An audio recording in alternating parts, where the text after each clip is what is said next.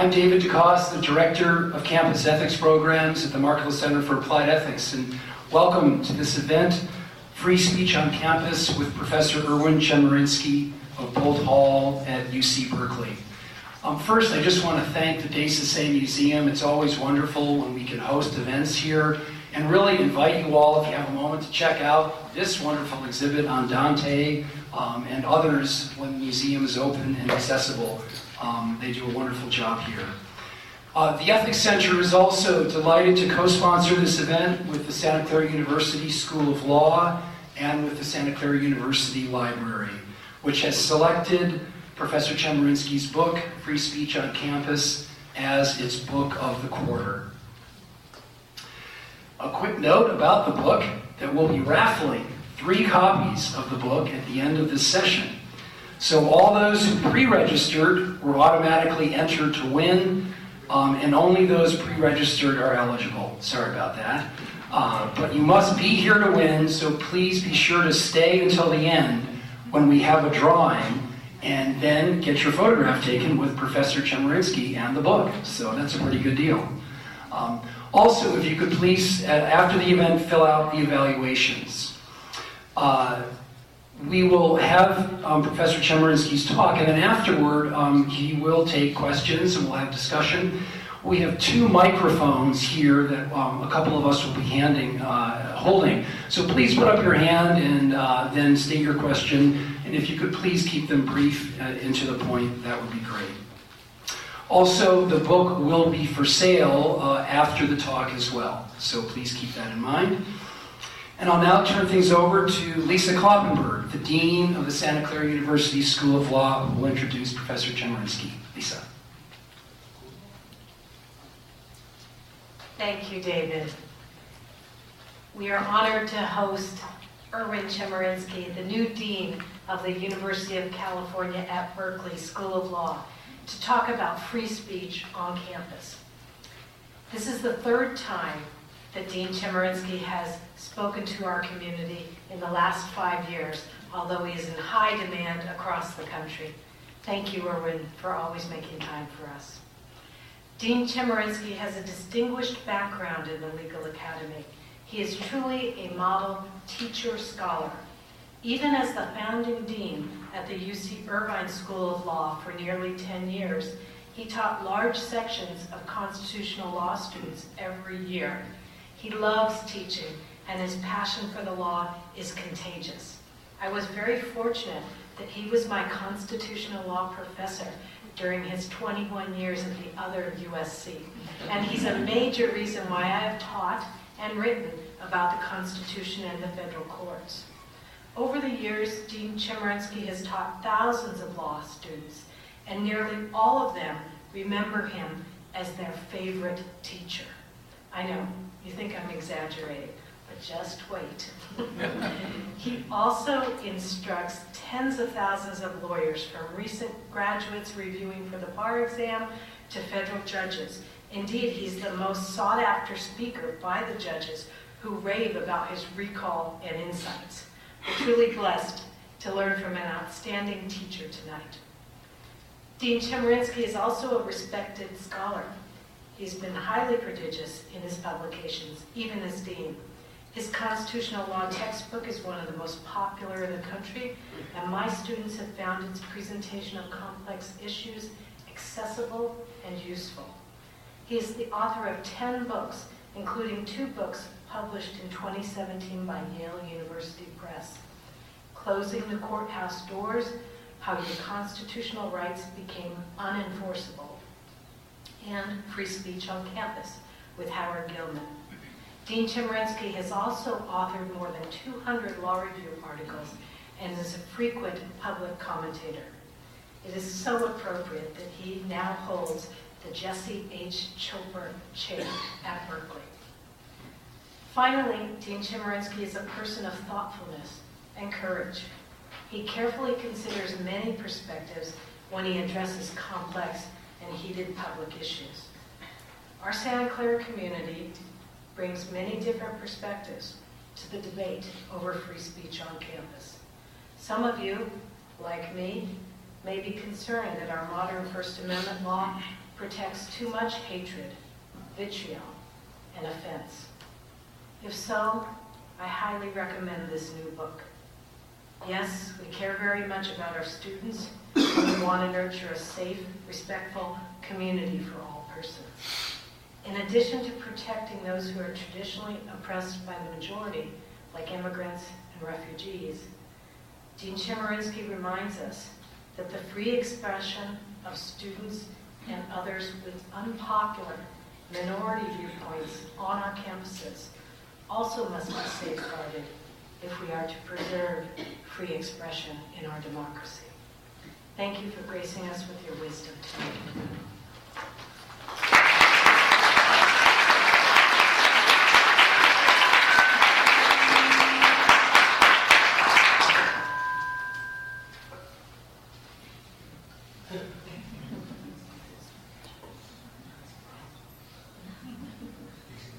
I think it's okay. Well, Lisa, thank you so much for that incredibly kind introduction. I think one of the greatest joys of being a professor is to watch the accomplishments of my former students. There's no former student who I'm more proud of or has accomplished more than Lisa Kloppenberg, who's the terrific dean of the law school here. I've always believed that each generation thinks that it's the first one to discover sex. Likewise, I think that every generation believes that it's the first one to discover issues of free speech on campus. The reality is there have been controversies over free speech on campus as long as there have been campuses. And yet I have the sense that things have changed over the last several years. Our model, we imagine issues of free speech on campus, was the Berkeley free speech movement of the mid-1960s. That involved students on campus demonstrating over the ability to have speech about things that were unrelated to university administration and university activities. It was about students wanting to speak on campus and administrators trying to stop it. But now things are quite different on many campuses. It's often outsiders who want to come and speak on campus. People like Milo Yiannopoulos, Richard Spencer, Ann Coulter, Ben Shapiro. It's often outside groups that are reacting against them, including violently. It's almost exactly a year ago today that when Milo Yiannopoulos came to speak on the UC Berkeley campus, the radical group Antifa engaged in violence that stopped this from happening. I think there's other ways in which things have changed too. I have the sense that especially over the last year, we've turned over a rock and hateful expression is more likely to be part of the public discourse. We all read the signs that were held up in Charlottesville at the end of the summer. I'm 64 years old, but I don't ever remember seeing somebody hold up in public a sign that said, and I'm quoting verbatim, "Kites belong in the oven." I've seen it even in my own law school. In September of this year, Alan Dershowitz, a conservative Harvard law professor, came to speak. There's certainly tension surrounding his appearance because he was talking about Israel, an always controversial topic. But it went off without incident. That afternoon, someone drew a swastika over his picture on a law school bulletin board. I'm a law professor for 38 years. I don't ever remember being in a building on campus where somebody drew a swastika on the wall. At the same time, I have the sense that student attitudes about free speech are changing. The book, Free Speech on Campus, is an outgrowth of a freshman seminar at University of California, Irvine, that Howard Gilman, the chancellor, and I taught 2 years ago. We began the first class by presenting to our students a real-world situation and then polling them for their views. There's an event that occurred about a year earlier in March of 2015 at the University of Oklahoma. It involved a group of fraternity members who were on a bus together. They were all dressed in formal wear, going to a fraternity event. Only fraternity members were on the bus. 2 members of the fraternity led those on the bus in a very offensive racist chant. When the president of the University of Oklahoma, David Warren, heard about this, he immediately expelled those 2 students from school and suspended the fraternity from being able to act on campus. We asked our students, if those who've been expelled sued the University of Oklahoma for violating their First Amendment rights, who should win? The students' free speech claim or the University of Oklahoma? 15-0, our students voted in favor of the president of the University of Oklahoma.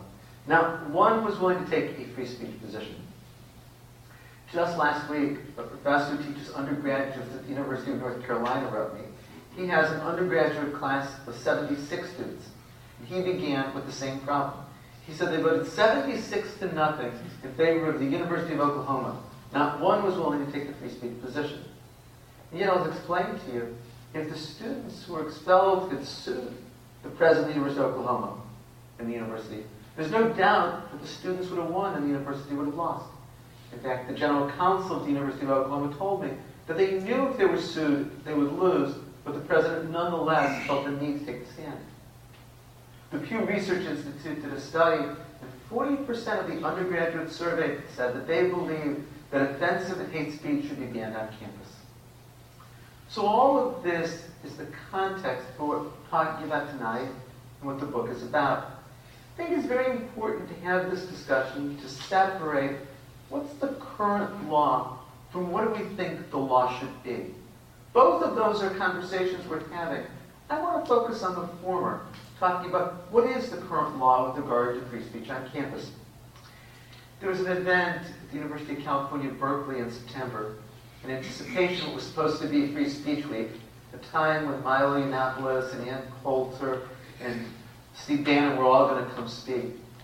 And the professor on the panel said, doesn't matter what the law provides, the Chancellor Carol Chris should exclude these offensive speakers from coming onto campus. There was rousing applause when he said that. In the question and answer period, the student very eloquently said that she felt threatened by having hate speakers on campus, and it doesn't matter what the First Amendment is, the Chancellor should take a stand and exclude them. And there was rousing applause. And then I, towards the end of the panel, said, let me talk about what the law is. It's clear that if the Chancellor were to exclude Milo Yiannopoulos or Ann Coulter or Steve Bannon, the Chancellor would get sued. She would lose. When Auburn University tried to exclude Richard Spencer, he and his supporters sued. They won, the university lost. The university would have to pay the attorney's fees for the excluded speakers. Because the law is so clear here, it might be personal liability for money damages. I said, those who are excluded make themselves out to be martyrs and victims. They get to speak anyway, so nothing would be achieved. No one applauded when I said that. And what I want to explain to you tonight is what is the current law with regard to the First Amendment. We certainly can then, in the question and answer period, talk about whether this is desirable and what should it be. I want to talk about the current law in 4 points.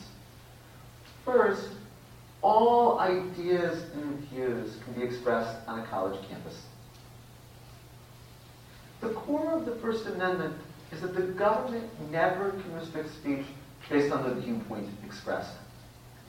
Now, I want to be clear that the First Amendment applies only to the government and all government entities like public universities.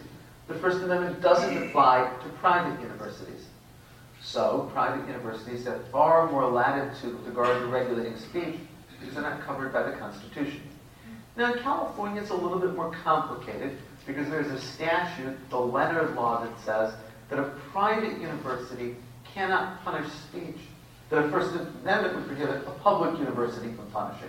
And that also even applies in high schools. A private high school can punish speech that the First Amendment would keep a public high school from being able to punish. But what I'm talking about tonight is really about the First Amendment. Now, that said, I believe that colleges and universities should be committed to academic freedom. And a core part of academic freedom is that all ideas and views should be able to be expressed. This includes even offensive ideas and views. The Supreme Court on so many occasions has said that the government cannot punish speech, create liability for speech, deny benefits for speech on the grounds it's offensive. There's a Supreme Court case earlier this decade that illustrates this. It's a case called Snyder versus Phelps. It involves a small church out of Topeka, Kansas, the Westboro Baptist Church.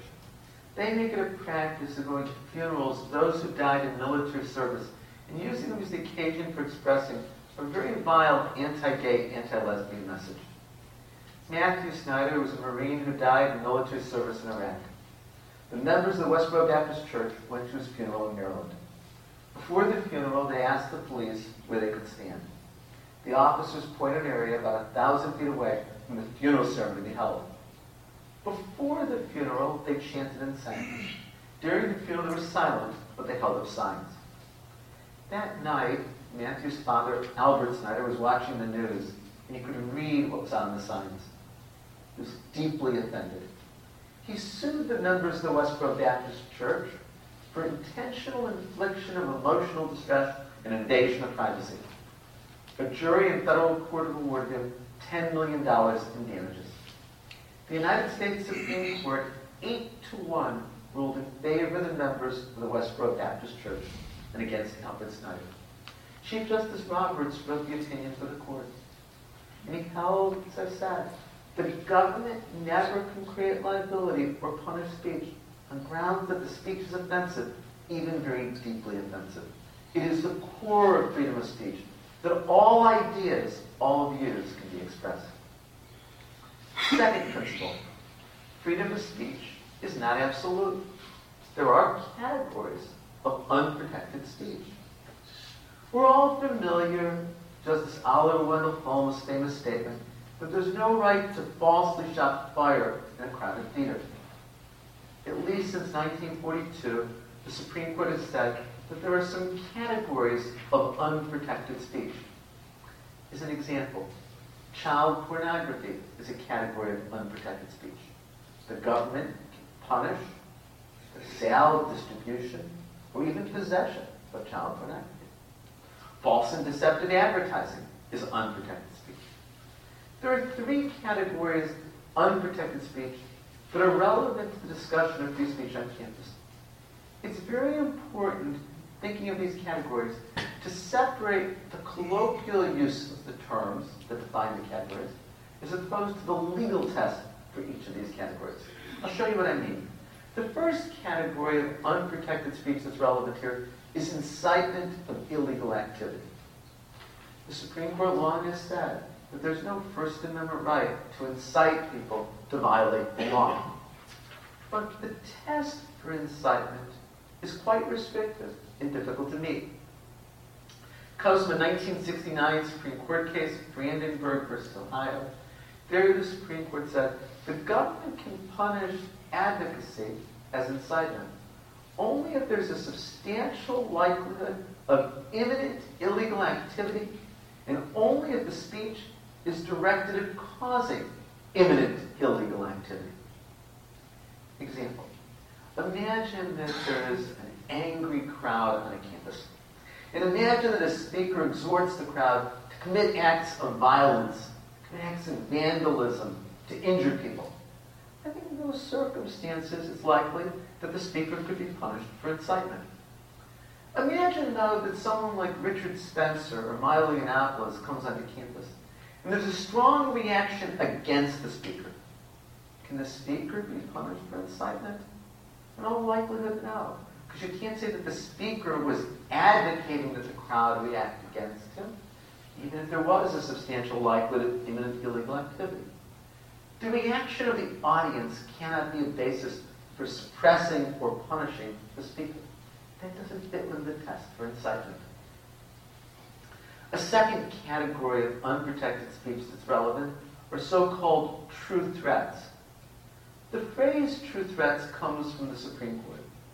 It actually comes from a Supreme Court case from 50 years ago, United States versus Watts, that involves a federal statute that makes it a federal crime to threaten the President of the United States.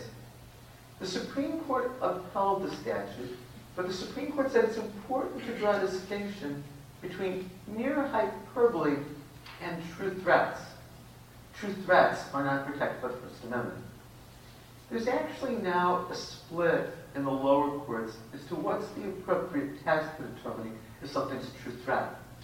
My view is there's no First Amendment right to cause a person to reasonably fear imminent danger to his or her physical safety. If speech causes a person to reasonably fear for imminent danger to physical safety, It shouldn't be speech protected by the First Amendment. Imagine a situation where an angry crowd surrounds a student on campus. And the crowd, the group, yells things at the student that causes her to fear that there's going to be physical consequences. That would be a true threat, even if no blows are actually struck. That then wouldn't be speech protected by the First Amendment. A third category of unprotected speech that's relevant here is harassment. It's clear that harassing speech is not protected by the First Amendment.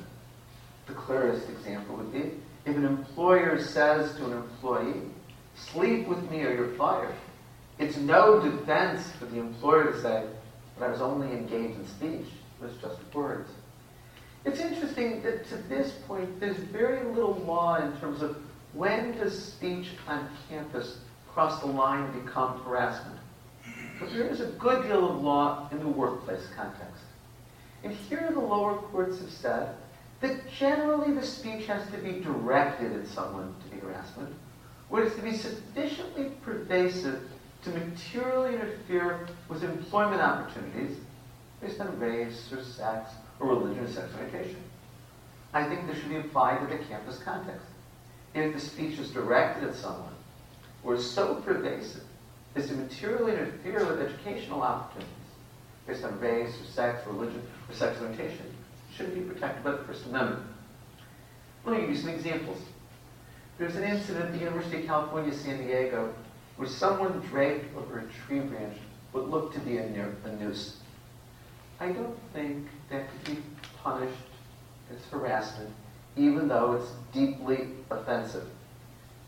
On the other hand, imagine that someone tacked onto a door in a dormitory, say an African American student, what appeared to be a noose. I think that could be punished as harassment. There's going to be hard line drawing as to when speech becomes harassment. But one thing is clear, just having unpopular or offensive speakers on campus isn't going to be enough to be harassment. I heard at UC Berkeley people saying just having someone like Milo Yiannopoulos on campus is enough to be harassment. No court would find that meets the legal test for harassment. Now you'll notice in going through these three categories, incitement, true threats, and harassment, what I didn't mention is a category of unprotected speech, and that's hate speech. It's clear that hateful expression is generally protected by the First Amendment. In the fall, I got so many calls from reporters who asked me, "Professor, what's the distinction between free speech and hate speech?" And I'd say, "You're drawing a false distinction. Hate speech generally is protected as free speech." You might remember in the late 1970s, early 1980s, the Nazi Party wanted to march in Skokie, Illinois. Skokie is a suburb of Chicago. At the time, it was predominantly Jewish, with a large number of Holocaust survivors. Skokie attempted to exclude the Nazi Party from being able to come, or to impose large costs and levy insurance bonds on them. Every court to rule, including the United States Supreme Court, held that the Nazi Party had the First Amendment right to march in Skokie. Or another example, a case from 1992, RAV versus City of St. Paul. St. Paul, Minnesota adopted an ordinance that prohibited burning a cross or painting a swastika, vile symbols of hate, in a manner likely to anger, alarm, or cause resentment. The Supreme Court unanimously declared that law unconstitutional, making it clear that hate speech is protected by the First Amendment.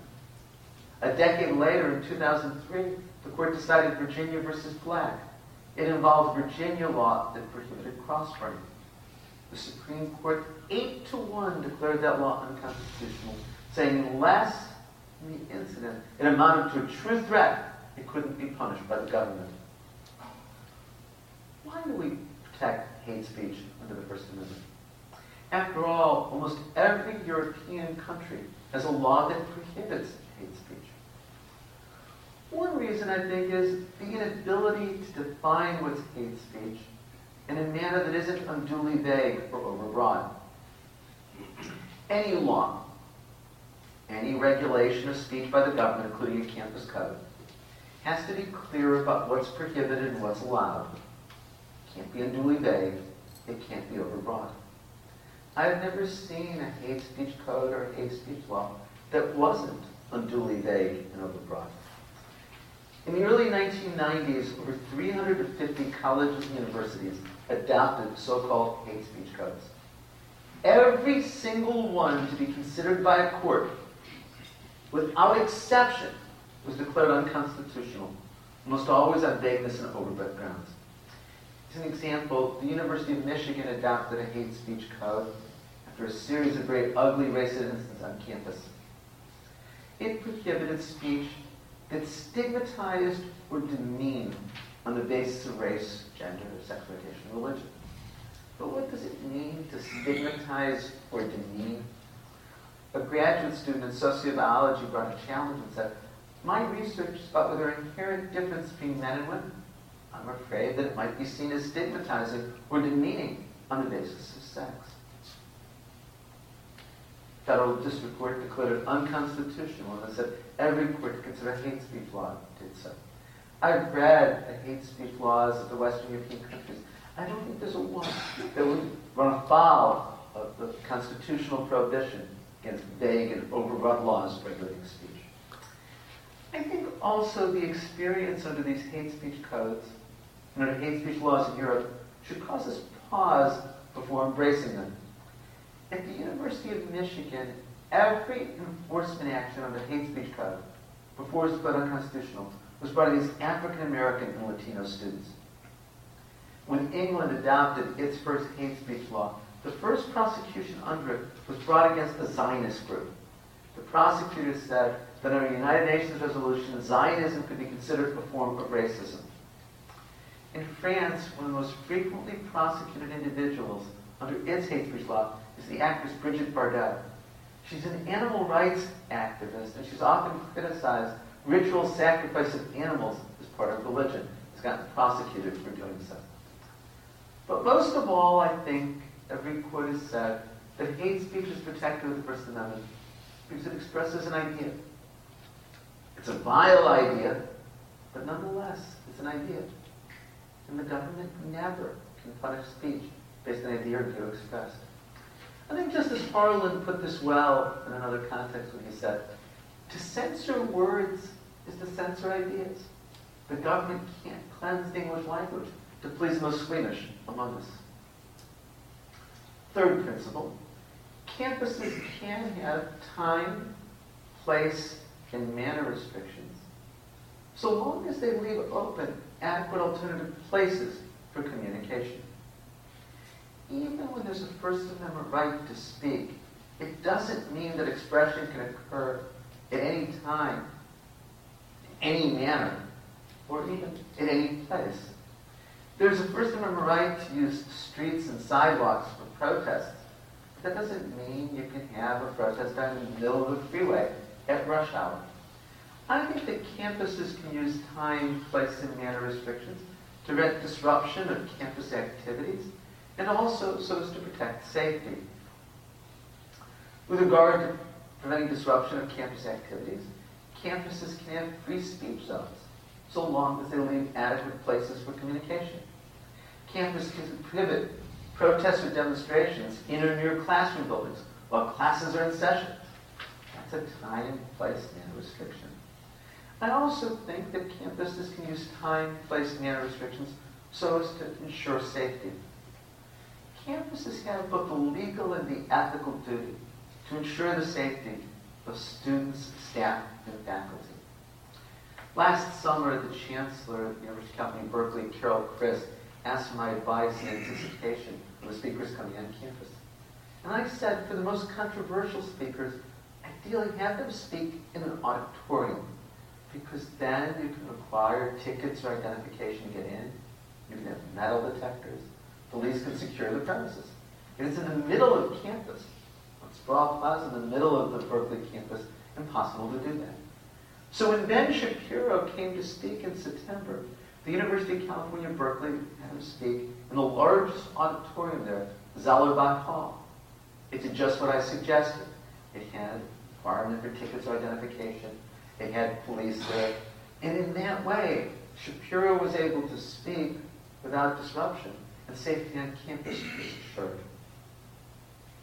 Fourth and finally, what about some of the cutting-edge issues with regard to free speech on campus? Let me identify a number of these for you, ones that you've probably already heard of. One that's much discussed is the concept of safe spaces on campus. Probably heard this phrase. It was uttered a lot at Berkeley in the fall, with students saying that campuses have to provide us a safe space. I think we've got to be very careful what we mean by safe spaces. If we mean by safe spaces, the campus has to assure the physical safety of students, staff, and faculty. I'm in complete agreement. If we mean by safe spaces that campuses need to provide a place of repose for especially students, but also for staff and faculty, I'm in agreement. I believe there can be much more in the way of restrictions of speech in dormitories than in open areas of campus, so long as the restrictions are viewpoint neutral. That's about providing repose. But if what safe spaces means is stopping the expression of ideas and views, because it will make students feel uncomfortable and say, that's never allowed on a campus. We can't have a campus deciding that certain views, certain ideas are so threatening that they're going to be suppressed. That's inconsistent with the first principle that I mentioned. A second concept that's much discussed now is trigger warnings. This too you've probably heard of. A trigger warning is where a professor has to inform the students before covering offensive material. I was doing trigger warnings long before I'd ever heard that phrase. When I teach First Amendment law, I always play for my students the George Carlin monologue on the 7 dirty words, which is the feature of a Supreme Court case, FCC versus Pacifica. And I always tell them that this monologue uses profanities, sexual innuendo. In fact, I always invite them, if they want, they can leave for 5 minutes when I play the monologue. Actually, never had a student leave for it, but I've given them a trigger warning. When Howard Gilman and I taught our seminar on free speech, we read to our students the chant in that bus on the fraternity at the University of Oklahoma.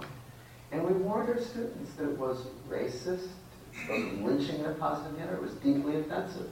That was a trigger warning. I see no problem with that.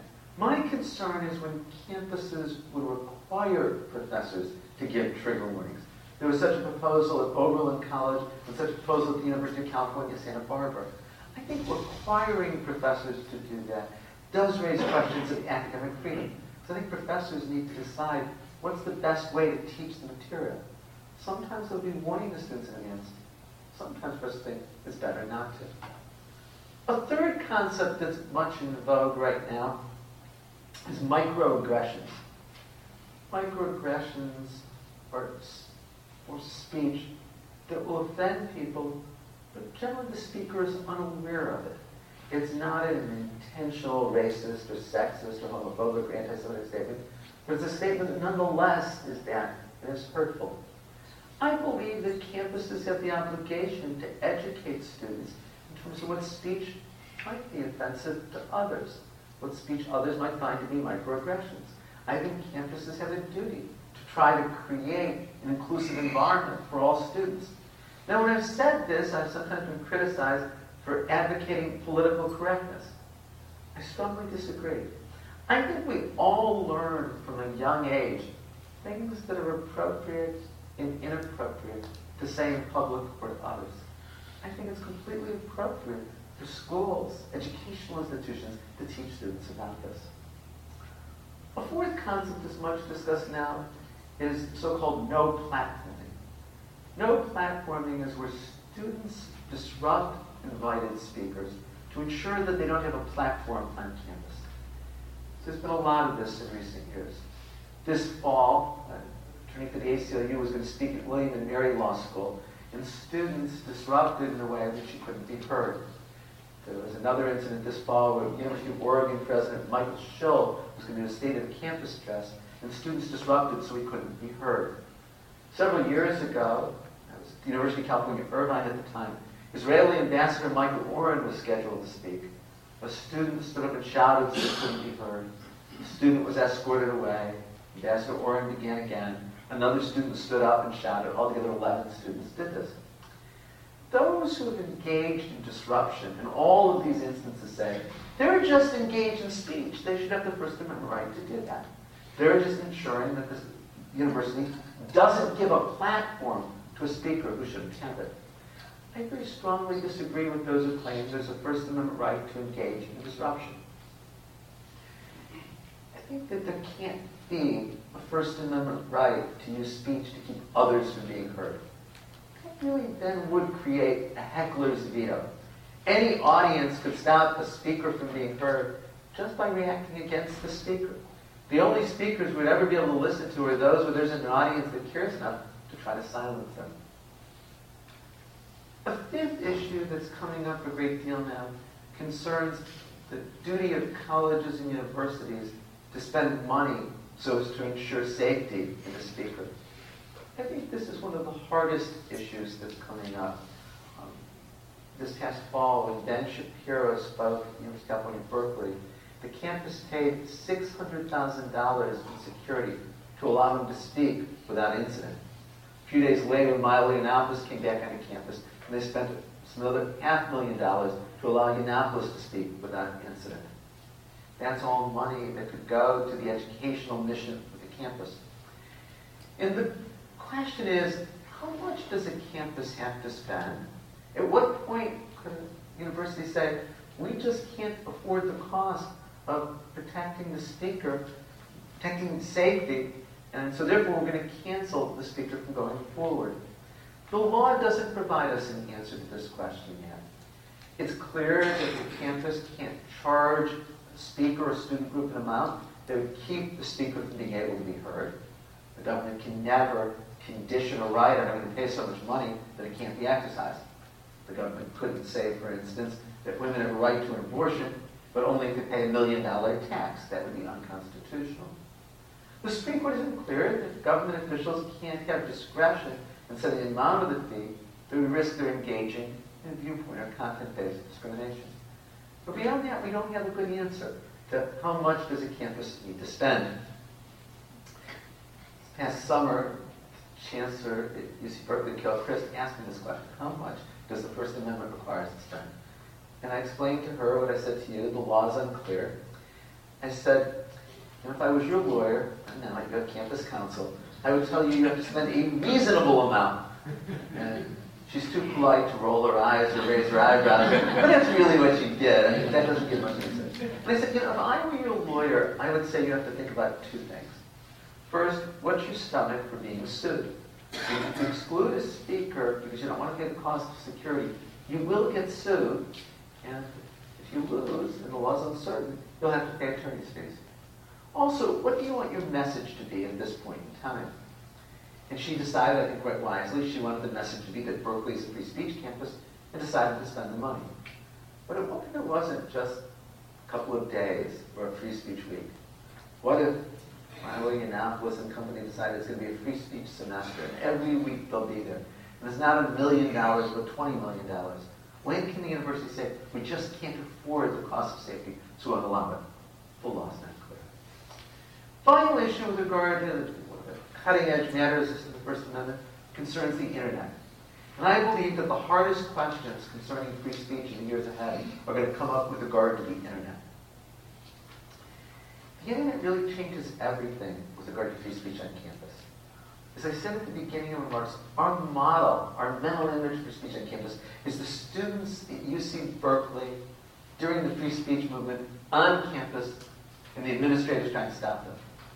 But the Internet involves speech that's off campus that can often have an enormous effect on campus.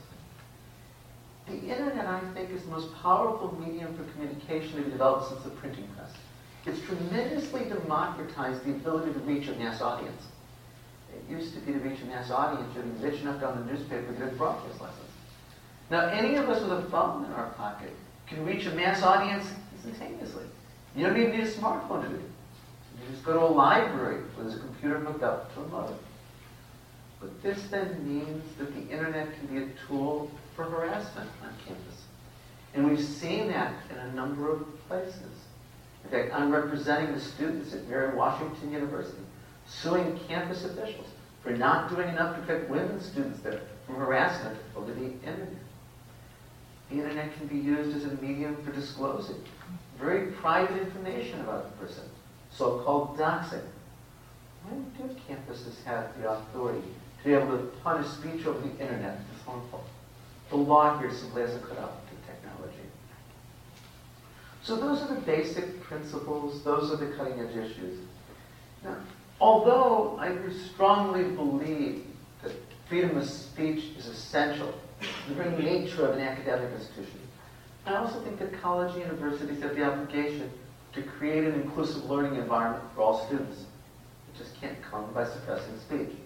And I think college universities can do a much better job of this. When there's hateful or offensive speech on campus, report the campus officials remember that they have freedom of speech as well.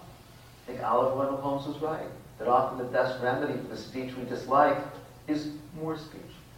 I think college and universities do more to help students find ways to engage in counter-speech. When the white supremacist Richard Spencer spoke at Texas A&M University, there was an organized counter-demonstration. It was a large football stadium on campus. Thousands, maybe tens of thousands of people came to the counter-protest. I've talked to faculty and administrators at Texas A&M, and they talk about how unifying it was for the campus, for it to come together in response to Richard Spencer. I certainly encourage students at Berkeley to have their own counter-speech with Milo Yiannopoulos, Ann Coulter, Steve Bannon, that appeared on campus.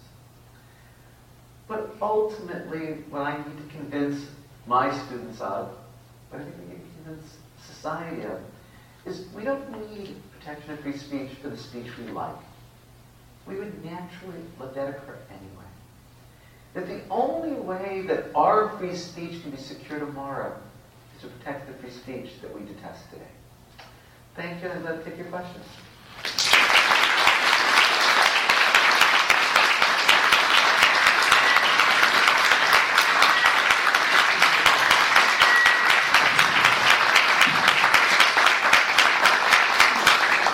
If you could put your hands up, then we have microphones. Monica. And Karen. Thank you so much, Professor. We appreciate it. I just had a question. You mentioned in regard to social media. There's been some reports in recent years and months about certain companies like Twitter or Facebook suppressing speech that might be viewed as either conservative, far right, or just center right sometimes. Either getting banned, essentially it's not listed on YouTube search listings or whatever. I know these companies are obviously private. Some are publicly traded as well, public companies, incorporated.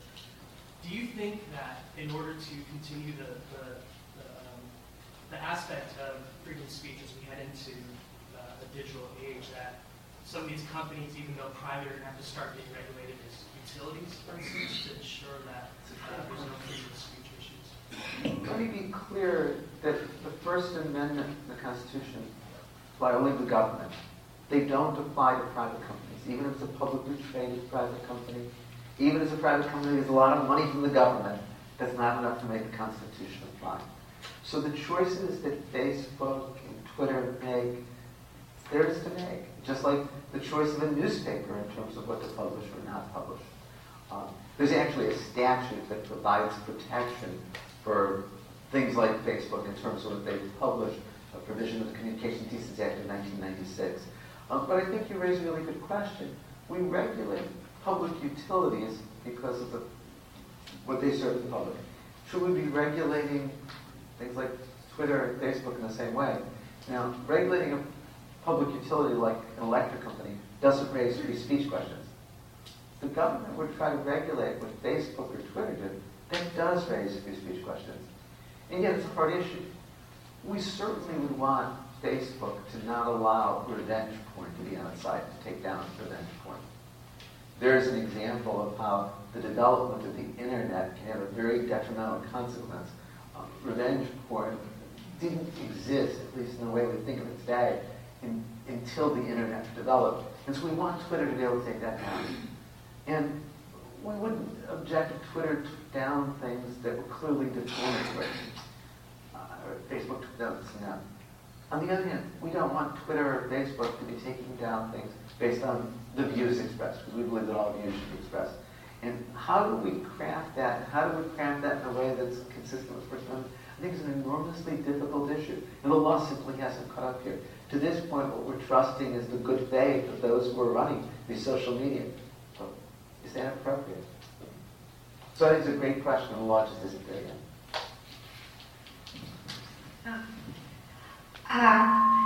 On campuses when I was going to school, if we didn't like what someone had to say, we wouldn't go and listen to them. And now it seems like people through social media are getting groups to protest what other people are saying. No, people aren't listening to each other. Is there any indication at Berkeley, because I graduated from Berkeley, that a discussion could be how can you peacefully get your voice or your opinions stated without being violent or abusive, to somebody who you don't agree with? To start with, as best I can tell, the violence has come more from off-campus groups, like Antifa, than it's come from on-campus students. I certainly, at this event in Berkeley in the fall and some other events, encourage the students to not show up. If you dislike what Milo Yiannopoulos stands for, just don't go. And I think there are ways in which students can engage in peaceful protest. Carol Chris said when she was president of Smith College, when Ann Coulter came, the audience which began to speak was essentially full. And as Ann Coulter was speaking, one group of women stood up, turned their back to Ann Coulter, and walked out. And then another group of students stood up, turned their back to Ann Coulter, and walked out. So the time that Ann Coulter was finished, almost no one was left in the audience. That's an appropriate peaceful protest. If you don't like what Ann Coulter stands for. I think that colleges and universities need to encourage students to engage in peaceful protest, but need to sometimes give guidance as to ways to do this. The mics aren't working so well, but please just speak up. Yes. Yes, sir. Hi, yeah, I'm Don Vaughn. I'm a neuroscientist here at UCLA. So I have some methodological interest in what you said, which is what you said was that if you put 72 people or 76 and you ask them, should this type of speech be protected, you get 100% who say, no, it shouldn't be said. When I taught a class on neuroscience and bias, what I found was that's what people say unless you make it anonymous, and then you actually get a much more clean division. Oh, I agree. And so with that leading to as a question is, we talk about safe spaces, but I'm finding at both the universities I've now been at that it's biased towards one viewpoint or another. So you, for example, listed all 5 conservative as hate speech. You didn't give any example of liberal speakers who were hate speech. That's a p-value less than 0.05, so I'd say there's something significant in why you chose that. And so what I'm really getting at is, how are you going to make a safe space from a legal standpoint, both socially and from an economic standpoint, as far as not incentivizing, as you said, boycotts that are expensive, that apply equally to both sides? And do you think the universities that you've consulted with have done a good job? Sure. Let me break it into 3 parts. There are devices that can be used in class where students get to vote anonymously.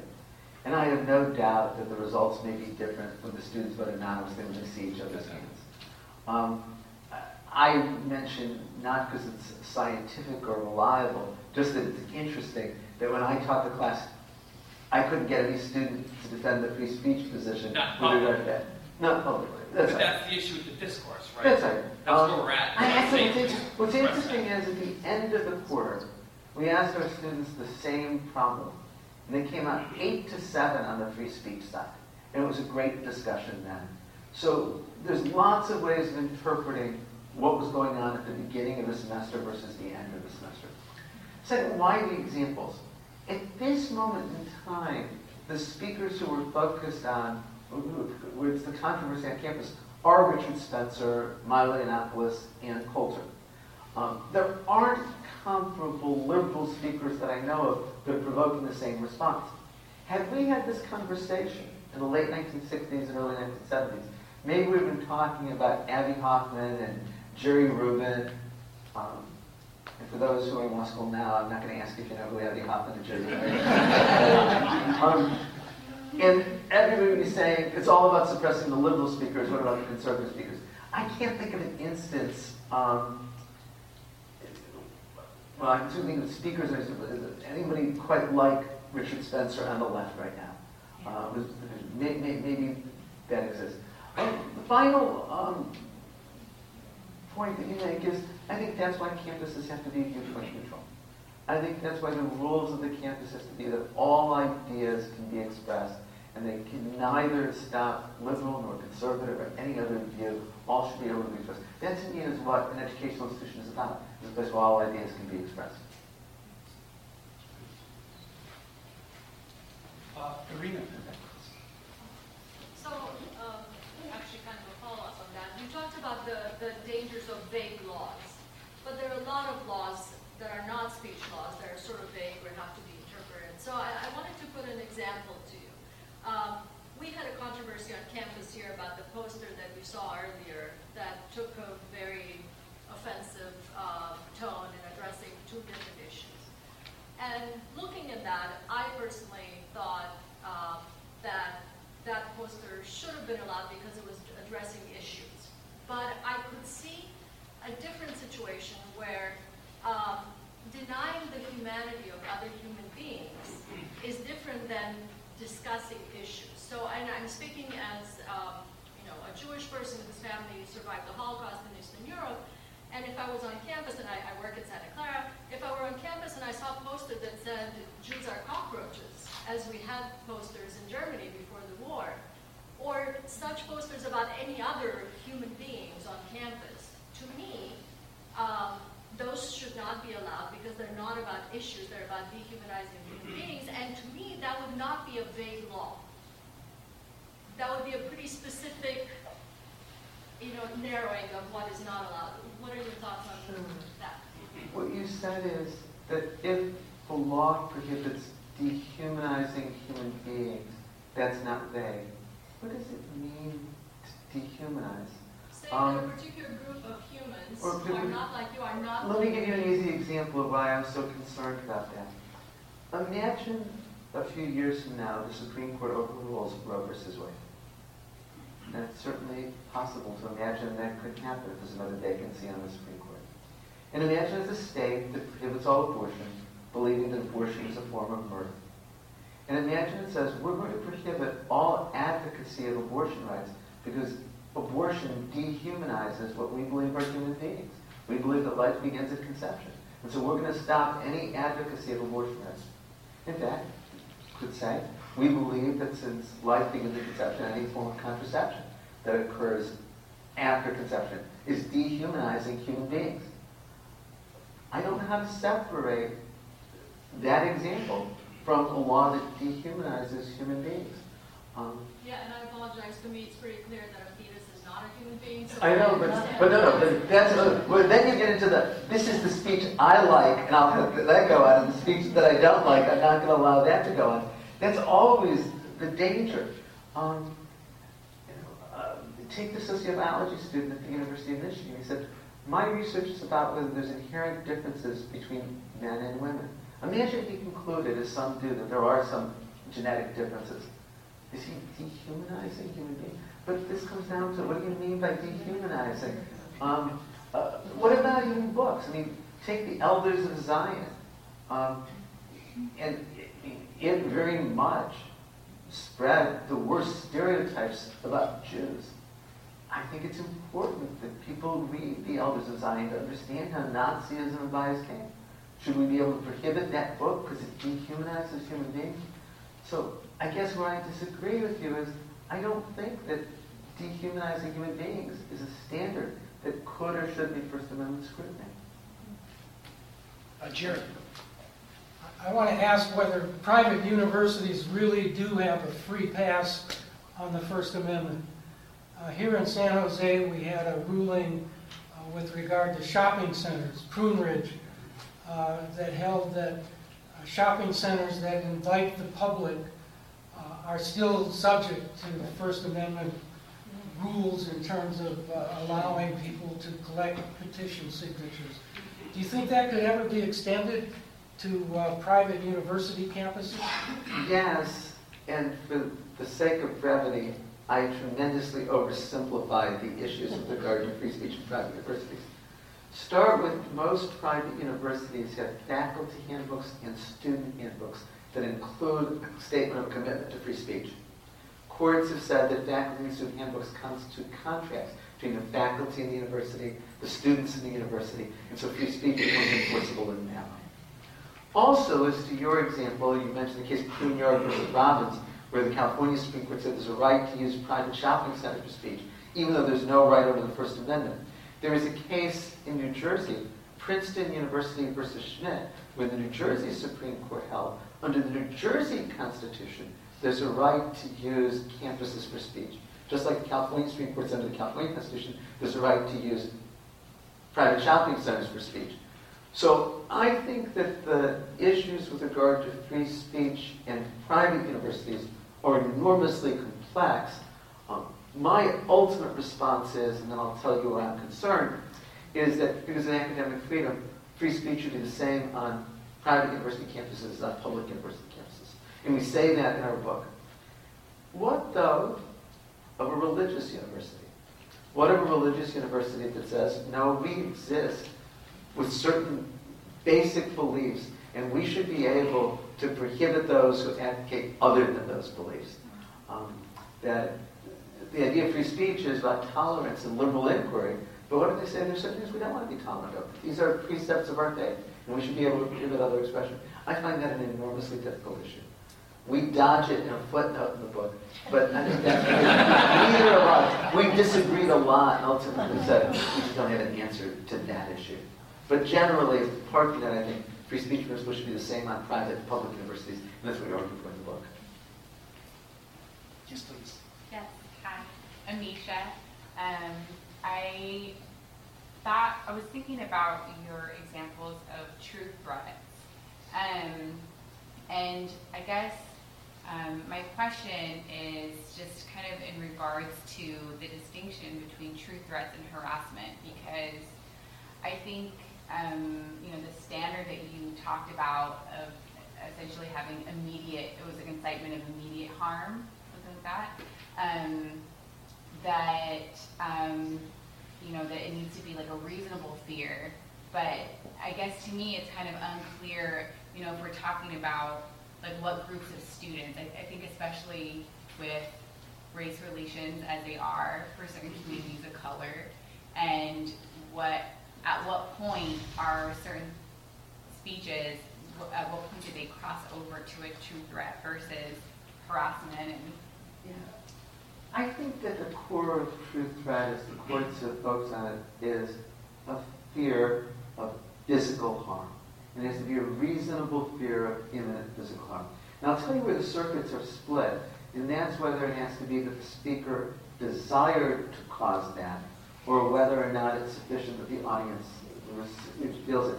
There was a Supreme Court case a few years ago where the issue was posed but not resolved. It was a case called Alanis versus the United States. It involved a man by the name Anthony Douglas Alanis. He and his wife Tara Alanis went through a very bitter divorce. She was awarded custody of the children. He posted on his Facebook page very angry messages. She felt threatened and went before the judge and got a restraining order. So often in these cases, the only effect was to encourage him to do more of this. And he posted this on his Facebook page in the form of rap lyrics. And in fact, at one point he posted he was going to go to a local kindergarten class and commit an act of oppression and violence, which is the question of which one. He was convicted in federal district court making threats to interstate commerce. That was affirmed by the Third Circuit. And the issue that was briefed to the Supreme Court is, does the First Amendment require it to be shown that he desired to threaten them? Was it enough that they felt threatened? The Supreme Court ducked the issue, deciding under the federal statute there's a specific intent requirement. The circuits are split. I actually here side with the circuits have said there's no First Amendment right to cause a person to reasonably fear for imminent harm to his or her physical safety. You don't have to prove the speaker had a state of mind or desiring to cross it. I think harassment is different and is much more focused on the emotional or the mental as opposed to the threat of physical danger. Lisa. Yes. Would you be willing to say more about what the law should be rather than what it is if you were the swing vote on the court? Sure. Though I'm less sure about what I think the law should be than I am in terms of what the law is. I think it's right that hate speech is protected by the First Amendment, but I'm not sure that, when I look at some of the things that are hateful and the harms that they cause, I have doubt. But I'm concerned about the things that I mentioned, so it would come to that conclusion. I want to have much more protection of students, especially women and minority students from harassment. That's why when I was asked to represent the students at Washington University against the university in a Title IX suit for not sufficiently protecting them from harassment, I agreed and will argue that case in the Fourth Circuit. So I want to see more protection from harassment than the law might provide right now. And I certainly go into more detail. David. Yeah, so to pick up on that and also on Irina's point, I mean, the standard that's there in international human rights instruments is that states are supposed to prohibit advocacy of racial superiority. That strikes me as neither vague nor overbroad. Obviously, it's inconsistent with our current First Amendment doctrine here in the U.S. today. But what would you think about the U.S. adopting that standard, which is a standard that has been adopted in a number of European countries and is more restrictive of speech but protective of other kinds of values? So there's a good deal of literature that tries to explain why athletes in certain sports of African descent may be more successful than those of non-African descent. About fast twitch muscles and things like that. Would that scholarship violate such a law because it's about racial superiority? Clarence Thomas opposes affirmative action because his affirmative action is inherently stigmatizing to minorities and creates the impression they couldn't succeed without it. Does that then provide a basis for censoring speech about affirmative action? I also think that one of the best examples that I've seen of where more speech worked is Charles Murray wrote a book where he argued that there's inherent intellectual difference between the races. And once it was published, there were then scathing critiques showing why his methodology was just wrong. I think that's a place where having speech and more speech actually work. And suppressing the speech wouldn't eliminate the idea or refute the idea as much as having the speech be responded to. Yes, in the back, please. Yeah, so you were talking about how the First Amendment, or at least in your opinion, doesn't really cover speech that's used to suppress other speech. Sort of in the world today, since money and resources or political contributions are considered a form of free speech, at what point does the amplification of certain points of view to the point that they completely eclipse other points of view become a suppression in that way? And then a separate question: at what point does a speech become incitement of violence? I mean, of course, if a person is like, if there's an angry mob right there and the person says, "Kill persons X" or something like that, of course, that's a clear incitement of violence. But what if they're just holding a speech and they call citizens of X, persecute group X? Does that become an incitement to violence, or what are your thoughts on that? Sure. As to the former question, I'll go to Dean Kloppenberg's question from a moment ago. I think that Citizens United versus Federal Election Commission was wrongly decided. In a couple of cases, Austin versus Michigan Chamber of Commerce and Federal Election Commission versus McConnell, the Supreme Court said one of the reasons we can restrict speech, corporations, and unions from corporate union treasuries is their ability to drown out other voices. I think that was right. Citizens United overruled that. I also question, though it's beyond the scope here, that spending money should be regarded as speech.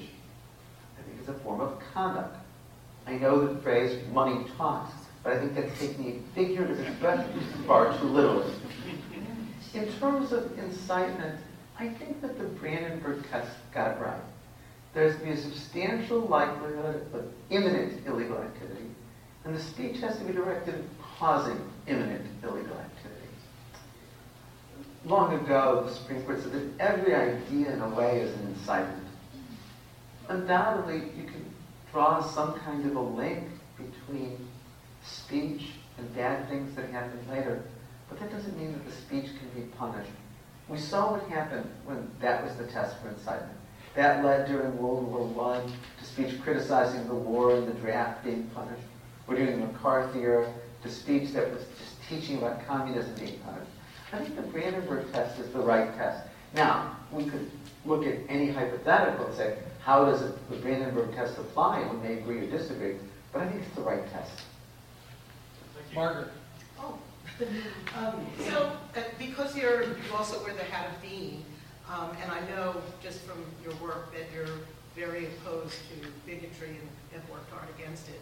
How do you communicate, let's say in the swastika kind of incident, and model reasoned discourse for the law school community? Do you issue a statement talking about free speech and... I found out about the swastika incident at 4 o'clock on a Wednesday afternoon. Elders would spoke at noon that Wednesday.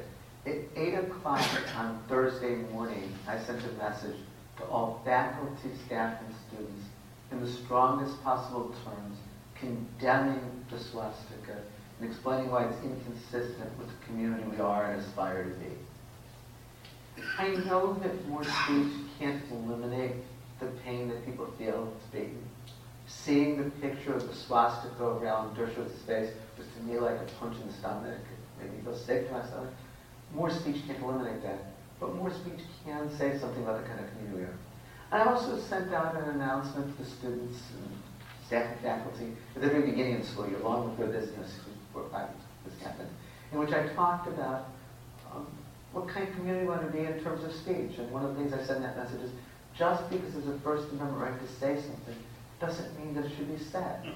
That we should be a school where we treat everyone, those we agree with and disagree with respect.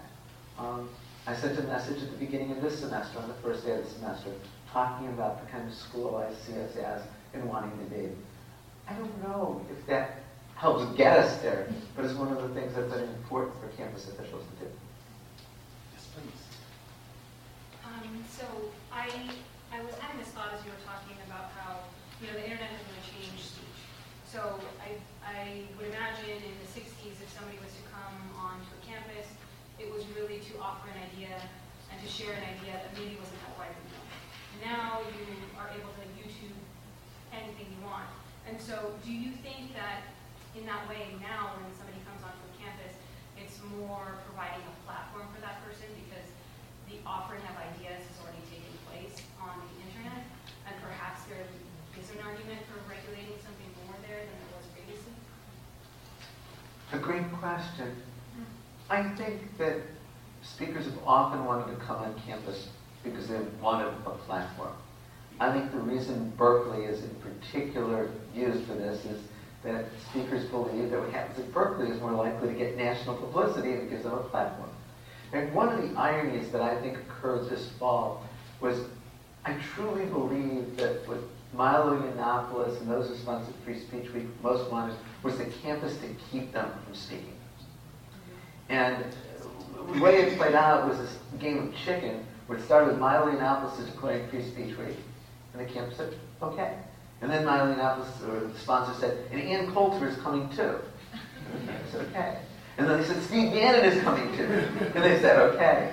And finally, the sponsor said, no, we're really not doing it. It's not clear that Ann Coulter and Steve Bannon are coming. So it's this strange thing of using the platform, hoping you'll be kept from speaking.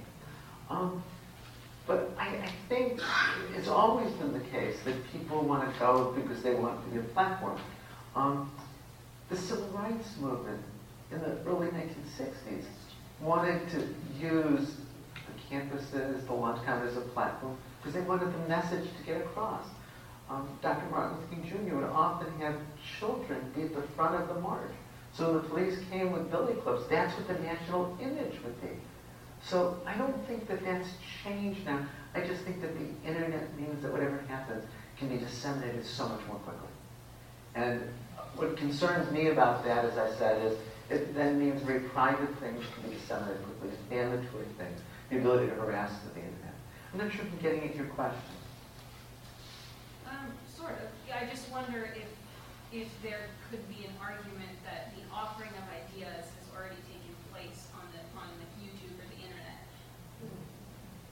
and so the platform is now more meaningful than it could have been like 30, 40 years ago. But the ideas often get in there through other media before somebody comes onto campus. Imagine a speaker has written a book and then comes to campus to talk about it. Imagine a speaker had been on television and then comes to campus to talk about it. I just think, and your point is an excellent one, that the internet means that more people may have been exposed to that speaker and that very speech than would have occurred previously. And I think that's right. I'm not sure of the implications of that. One of the things that was suggested in the fall at Berkeley is, instead of having the speakers come on campus, just have them speak in a studio and make the speech available via the internet. And I said, no, that doesn't work. That doesn't count as an adequate alternative place for communication. But I don't know if that's the implication of it already being on the internet. Time for one more question, sir. Yes. I'll start with the question. I kind of wanted to know what the justification for the reasoning behind the immediate threat test was. The kind of background to it is I'm from Bakersfield. I went to Cal State Bakersfield, and Milo was invited to campus as well. For reasons that the college campus club did not pay for him to come and offer free tickets, he didn't end up coming. But I'm kind of curious about that test because a lot of times him, Ben Shapiro, some of these other speakers will come out and say, I said all these horrible things, I might have advocated violence, but it wasn't immediate. And they'll just say I was a troll. I called people faggots, trannies, illegals, all these other terrible slurs, but I didn't immediately want them to be harmed. Like, go home, think about how terrible these minority groups are, and then maybe commit violence to them on Friday after you were drinking. They're not saying that explicitly, but I guess that's kind of my question, is where did that justification come from? Because even if it's not immediate, if I tell you, at Friday night, we're going to go beat up some Mexicans and Jews, why does that not, even though it's not immediate, why does that not satisfy the test of immediate threat? Or why is the test there, I guess? Some of it is that if it's not immediate, there's time for more speech. I think if it's not immediate, there's time for reflection. And if there's not time for reflection, if there's not time for more speech, if it's somebody in front of a crowd exhorting to violence right now, that's what incitement seems to be about. The alternative really risks saying, well, this idea can lead to harms down the road.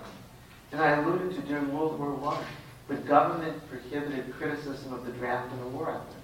And the Supreme Court allowed ineffectual leaflets to be punished as incitement. During the McCarthy era, people who were teaching works of Marx and Lenin were able to be punished for inciting. And I think what the court has tried to do is to come up with a definition of incitement that wouldn't lead to those results. The consensus were badly decided cases. Thank you so much for having me.